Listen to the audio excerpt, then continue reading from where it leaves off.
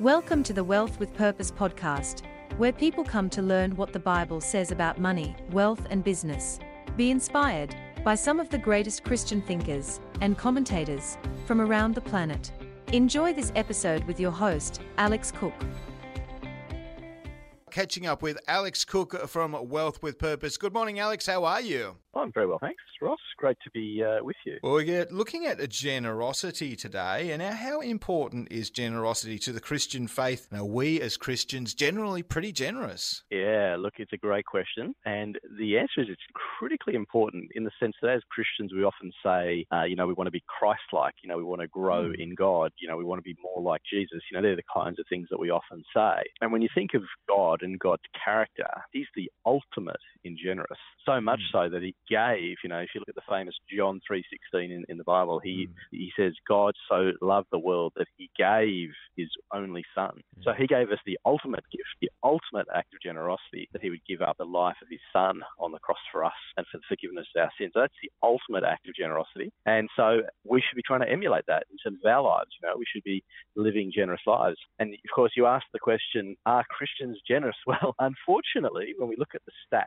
the level of giving, it's hard to get good stats in Australia. Certainly in the US, they track it a little more because giving there is tax deductible in churches. So you get not only the charities, but you also get the church giving. And it sits at around sort of 2 to 3% of people's incomes. And when you look at Scripture, you'd have to say that's not particularly generous. Now, in saying that, that may be very generous for someone who's struggling. Maybe you're on Centrelink, maybe you've got, you're a single parent and you've got a couple of kids you're trying to raise. So maybe 2 or 3% is actually quite a lot. So it all comes down to one's circumstance. But there's a famous quote, and I think it was attributed to Martin Luther, I believe, where he said there are 3 conversions: the head, the heart, and the wallet, and in that order.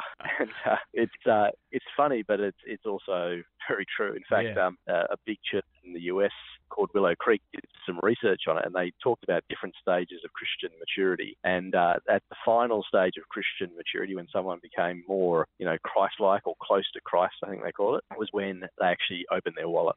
In those sort of early phases. Now, sometimes we don't even necessarily know our responsibilities as Christians, but also they're just not that generous early on in the faith. And then as we grow, and we love God more, and we realise the eternal nature of life after death, and all those sort of things, when we get that much more serious about it, we grow in our generosity. And of course, we should, when we consider we have a world that's in a lot of pain, there's a massive need and massive opportunity for us to do good and to live generous lives and to fund things that are important, funding God's kingdom, funding those that are in need. There's so much good work we can do. Yeah, exactly right. We just looked at how generous as Christians we were, and we kind of came to the conclusion that we could go a little bit further on that front.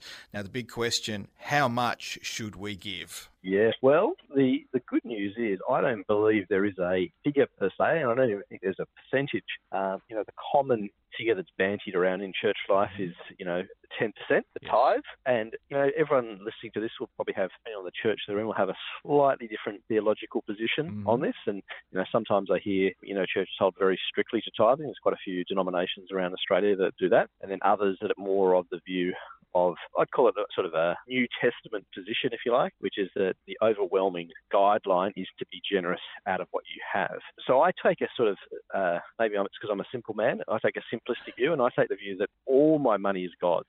That's what the Bible really lays out. When you look at Psalm 24, verse 1, the earth is the Lord's and all that are in it. And, there's other passages, it says he owns a cattle on 1,000 hills, all those kind of passages that really point to this idea that everything we have is God's. So it's all his anyway. And as a steward, so, this is the next important concept, he owns it, we're to steward it. And so as a steward, we want to be generous with what he's given us, what he's given us to look after, because after all, it's his. And we really should be thinking to ourselves, well, how am I going to handle it if it's actually God's money anyway? It's for him and for his purposes. And so there's not really a figure per se or even a percentage.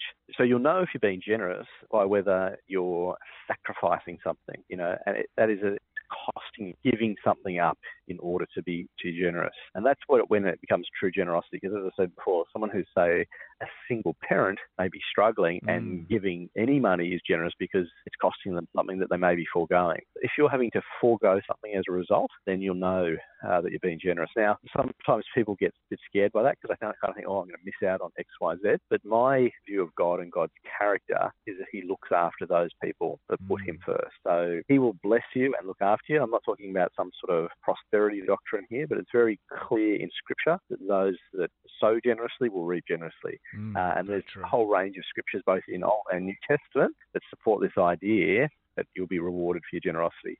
I tend to focus more on the eternal reward rather than the earthly reward, because I think, the danger is we give to get, and that should never be the case. We give because we want to bless. We want to bless others. We want to build God's kingdom. So we don't want to fall into the trap that I give to get. But certainly we will reap what we sow. And when we live a generous life, you'll sow that as well. It's a really important concept. No, that's exactly right. Realising that maybe we could be a bit more generous, not to give to receive, but to give to bless. Alex, where should we give? Yeah, look, the Bible points to a number of different areas. One which it really speaks to is giving to the poor. There are literally hundreds of verses that relate to helping the poor. And really that's on God's heart. Now, God is generous to rich and poor. He loves us all equally, but he doesn't want to see people suffering. And so it's the responsibility of us as believers to lift people out of poverty. I know a lot of people want to put that on the government, but in fact it's our responsibility as the church to lift people up out of poverty. So we need to be generous to them. The other thing, of course, is mission, evangelism. We need to get the gospel out around the world. We look at the world, and I don't know about you, but to me it feels like it's gone crazy in the last couple of years. Oh, yeah. Endless new things going on around the world. So the urgency for the gospel is massive. And so we need to fund the gospel activity wherever we can. And then, of course, we should fund those that minister to us, whether it's your local church. And I would say for those listening, 96.3. I mean, you guys, I know you got your radio coming up. Now, you're ministering people on air. And I love the power of radio because it gets into people's cars, it gets into their homes, it gets into their quiet times when they're thinking to themselves about life, and it talks to people. And what an opportunity you guys have there to share the good news of Jesus on the air. So that's a sort of thing, exact sort of thing that we should be putting our money to, things that are going to promote changes in our community, things that are going to help people come to Jesus. And as I say, our society is hurting and it seems to increase a little bit every day. And so what an opportunity we have as Christians to live generous lives. That's right. Well, if our listeners are sitting there right at the moment saying, I want to be more generous, I want to be part of that, I want to be part of the ministry, perhaps I want to be having input, financial input, or some level of input into 96.3, but my finances are a bit of a mess. How can our listeners get in touch with you, Alex, to get that sorted so we can be more generous? Yeah, look, the best thing to do is jump onto wealthwithpurpose.com. On there, there's lots of free resources, whether it's ebooks, past webinars, our podcasts, YouTube videos. There's a lot of stuff there to really help people. And the idea is just to really get you skilled up, get your knowledge growing, and get your finances in great shape so you can advance God's kingdom. Thanks very much, Alex, for your time this morning. Of course, next week will be a bit different. We do have our radiothon on. So instead of having you in one segment for half an hour, I'm probably going to have you scattered across the week with some valuable advice. So looking forward to that. But thanks very much for your time today. Awesome. Thanks, Ross. Great to be with you. Thanks for tuning into the Wealth with Purpose podcast. For more great biblical wisdom and free resources, please visit www.wealthwithpurpose.com.